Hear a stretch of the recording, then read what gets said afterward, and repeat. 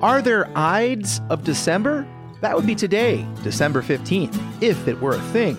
The magic of the internet likely makes it possible I could simply look up this fact, but I throw it out to the collective wisdom of readers and listeners of Charlottesville Community Engagement to let me know for certain. I'm Sean Tubbs, and I've got far too many things to investigate as it is. On today's program, the developers of a 245-unit development on East High Street submit new preliminary plans in response to a preliminary denial from Charlottesville planners, and two attorneys weigh in. A former Charlottesville city manager has left a job running a similar community in North Carolina. Champion will farm out its brewing and distribution to a North Carolina brewing platform. Albemarle County is waiting on the results of a grant application for state funding to help make a 31-acre portion of the North Fork Discovery Park even more business-ready, and an update on an ongoing study to determine a better structure to govern transit operations in the area.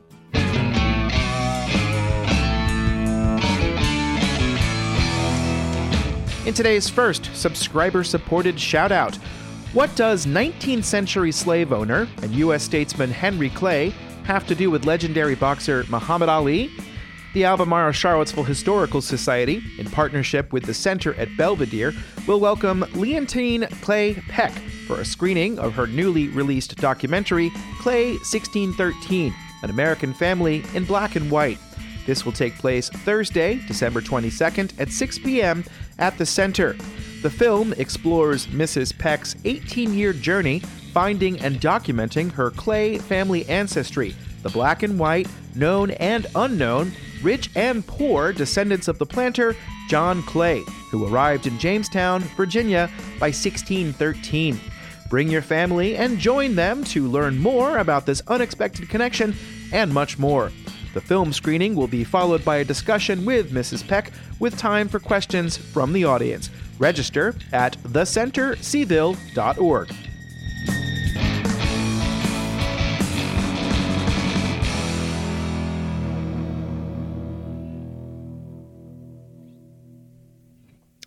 Consultants hired by 7 Development have submitted a second plan for a project to build 245 apartment units off of East High Street on a property within the floodplain.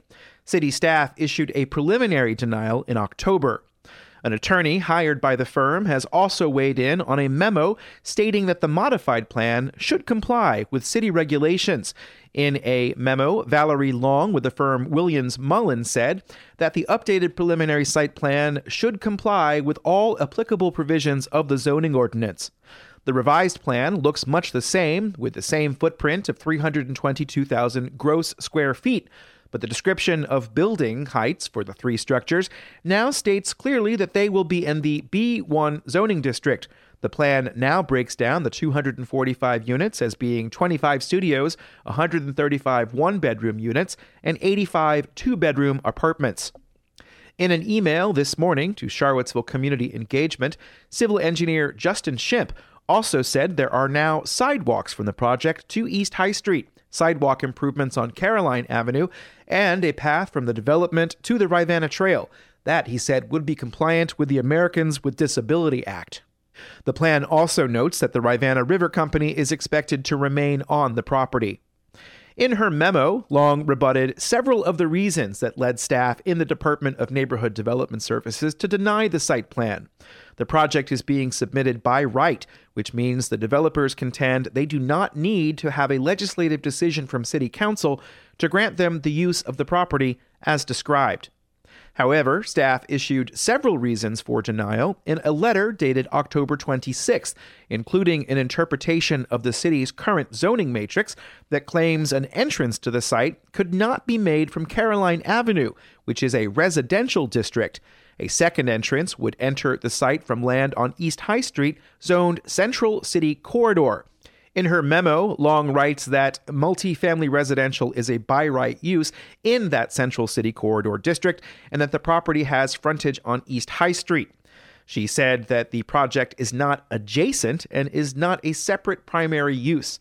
This gets really complicated to talk about. It's really one of the places where the reading part's probably better.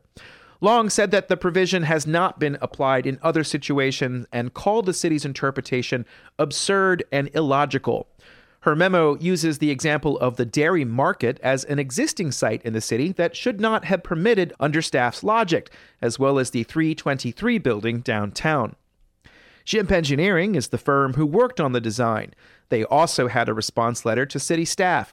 One comment from the city suggested that smaller house-sized buildings be constructed instead, given the general residential designation in the city's future land use map. Staff at Schimpf have a different interpretation. While the future land use map recommends the development of general residential zones as house-sized structures, the Zero East High property presents a unique opportunity to provide a substantial amount of housing that is near the city center. An attorney hired by opponents of the development has responded with a letter of his own, citing the 2005 Virginia Supreme Court ruling in Capel versus Orange County, which involved another development that had multiple types of zoning.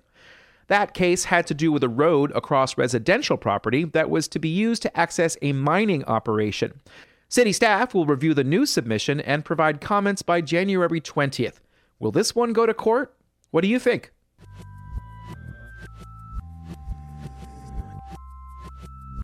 The man who served as Charlottesville's city manager from late 2010 to the middle of 2018 is stepping down as the administrator of a town near the University of North Carolina's main campus. Maurice Jones said in a press release that went out on Tuesday that it was an honor to serve the town of Chapel Hill and that he has reassessed his personal priorities and has decided to resign. Jones spent over 4 years in Chapel Hill. He became Charlottesville's Director of Communications in 1999 and held that position for 6 years before leaving for a job related to the University of Virginia. Jones returned to the city as an assistant city manager in 2008 before being appointed as interim manager in 2010. The Chapel Hill Town Council has already appointed an interim administrator. Meanwhile, the city of Charlottesville is still without a person overseeing its communications in a position now called Director of Communications and Public Engagement, or CAPE. The job is posted if you want to throw your hat in the ring.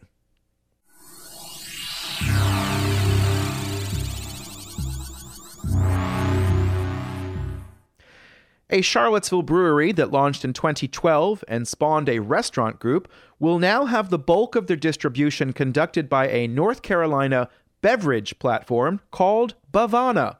Here's a section from a press release sent out on Tuesday. All of the brewery's distribution will now be handled by the platform alongside their ever-growing portfolio of independent craft partners. 10 people have been laid off, according to a spokesperson for Champion. Bavana, formerly known as Community Brewing Ventures, is based in Newton, North Carolina. The company markets and distributes products that are created elsewhere. Here's a section from their website.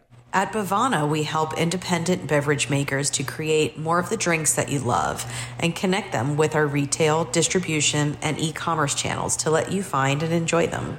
Bavana's master brewer is Levi Duncan, who helped launch Champion. Last November, Champion announced a merger with Reason, a brewery that opened in Seminole Place in 2017. The idea was for Champion to move its production facilities from Broadway Street in Albemarle County to the larger space. Reason's tap room will close at the end of the year.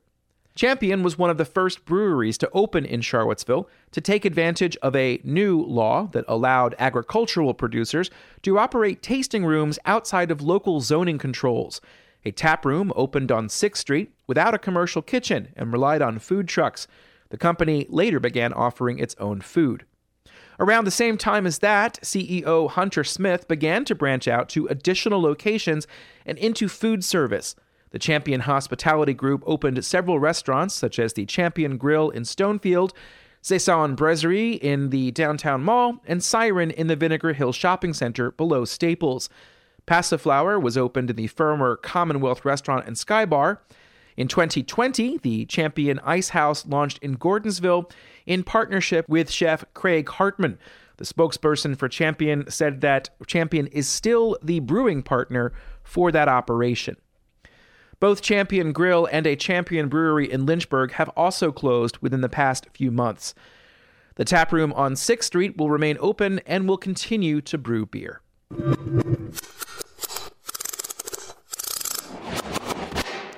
Albemarle County's Economic Development Office is waiting on the results of a grant application to help prepare a location to reach a new level of certification from the Virginia Economic Development Partnership.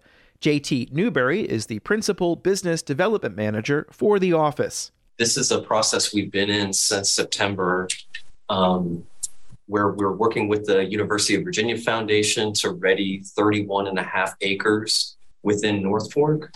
Site selection officials visited the area recently to ask questions about their grant application for work to get a site to Tier 5 status under the Virginia Business Ready Site Program. We're asking for about $7.5 million to ready that 31.5 acres. That would essentially allow us to accommodate a prospect within 12 to 18 months with much more confidence than we have now. That would include an access road. Newberry said a recommendation will be made to Governor Glenn Youngkin, and an announcement should be out within the next month or so. Newberry made his comments at the December 13th, 2022 meeting of the Economic Development Authority's Board of Directors.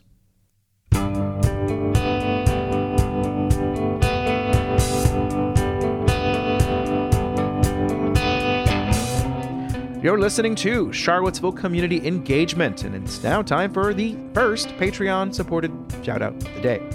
Crisp air, colorful leaves, hot cocoa, snow days. There are plenty of reasons to get excited about the winter, but the return of high heating bills is not one of them. Your local energy nonprofit, LEAP, has been empowering Virginians with energy efficiency and solar solutions since 2010. With programs for all income levels, residents can access upgrades like insulation, LED bulbs, low-flow fixtures, and affordable rooftop solar systems. Visit leapva.org to learn more. Fill out the LEAP Services Inquiry Form to lower high heating bills and stay cozy this winter.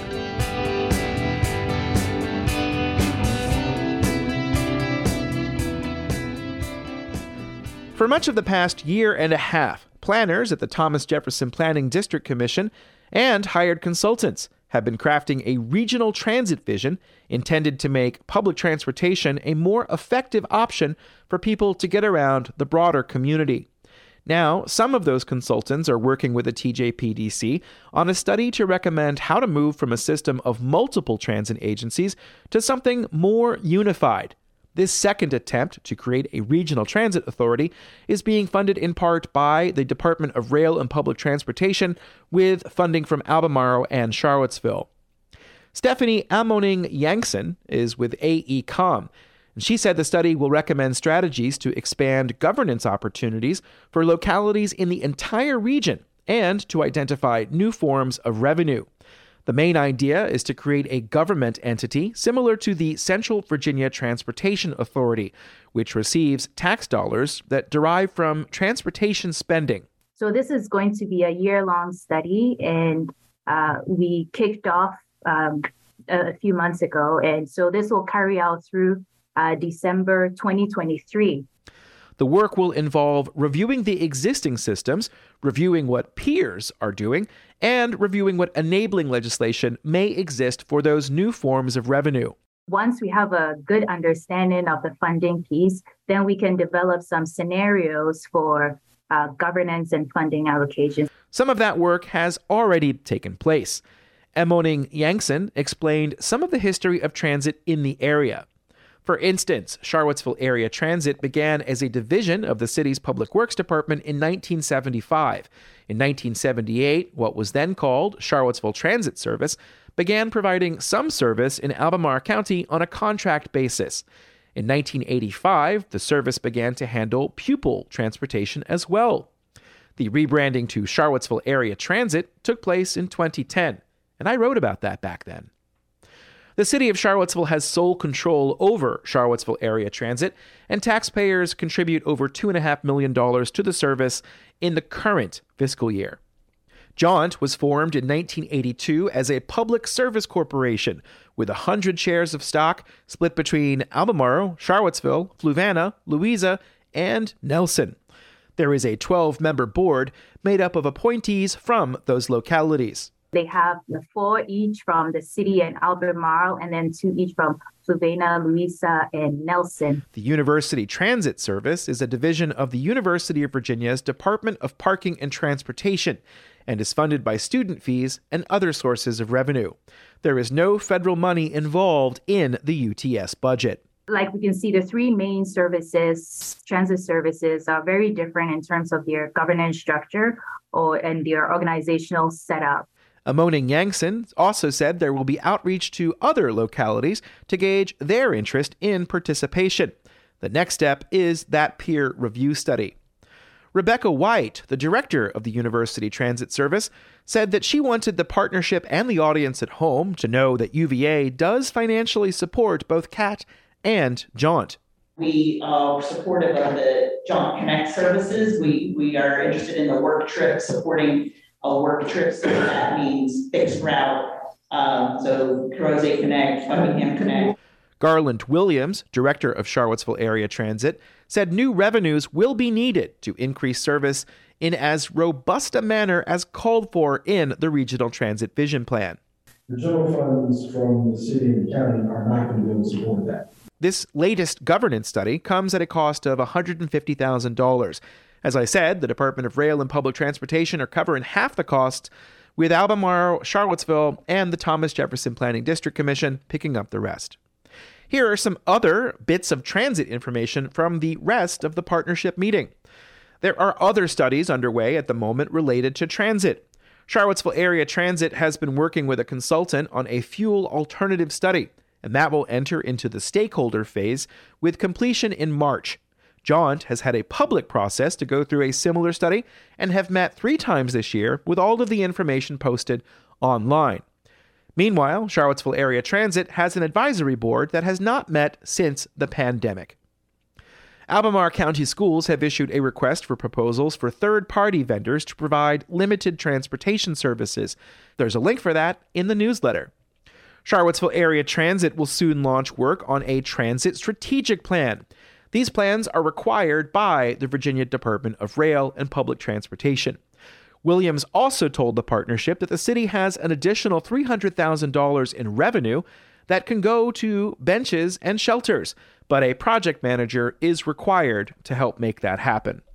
The next meeting of the Jefferson Area Regional Transit Partnership is on January 26th, 2023. There's a link to the last meeting in the newsletter if you want to prepare, but I'll warn you, the audio quality is not good. And if you just listen to the podcast, you know that by now. But we are at the end of another edition of this program, with a whole lot of information put together within the last 24 hours or so. The hope had been to get most of this out yesterday, but I opted to not work on a deadline. I let people know about my decision via the chat function on Substack. I had been making those kinds of updates on Twitter, but my days on that platform are likely numbered. So if you want to know more about what's happening with each show, take a look at the chat. Link in newsletter. Now, on to begin the work on to the next one, which will have information from the Charlottesville Planning Commission meeting from the other night. In a perfect world, I would have coverage of that out on Wednesday. And it's my hope that by the time there are 100 more or so of these done, I will be able to pay at least one person to help me gather and present the information. That's possibly where you come in. There are now close to 1,800 subscribers on this list, and between a fourth and a third contribute financially in some way. There are many options to do so, but I must state again that I am not a nonprofit. Instead, I am taking advantage of the services Substack offers to help authors and writers seek an independent path, financed by readers and listeners. A neat thing, as well, is that internet provider Ting will match your initial payment at any of the 3 levels on offer. $5 a month, Ting will match. $50 a year, Ting, they're going to match that. $200 a year, Ting, ting, ting, ting! I am confident there's a market for the kind of journalism I practice, and I will hold up my end of the bargain by working tirelessly to bring you as much information as I can. Thank you for reading or listening. Thanks for listening, and thanks as well to Tatiana Patton and Jen Finazzo for their audio contributions today. In exchange, Jen wants you to know about Fiore Floral Studio for all your holiday floral needs. Thanks for listening. We'll be back soon with another installment. Goodbye.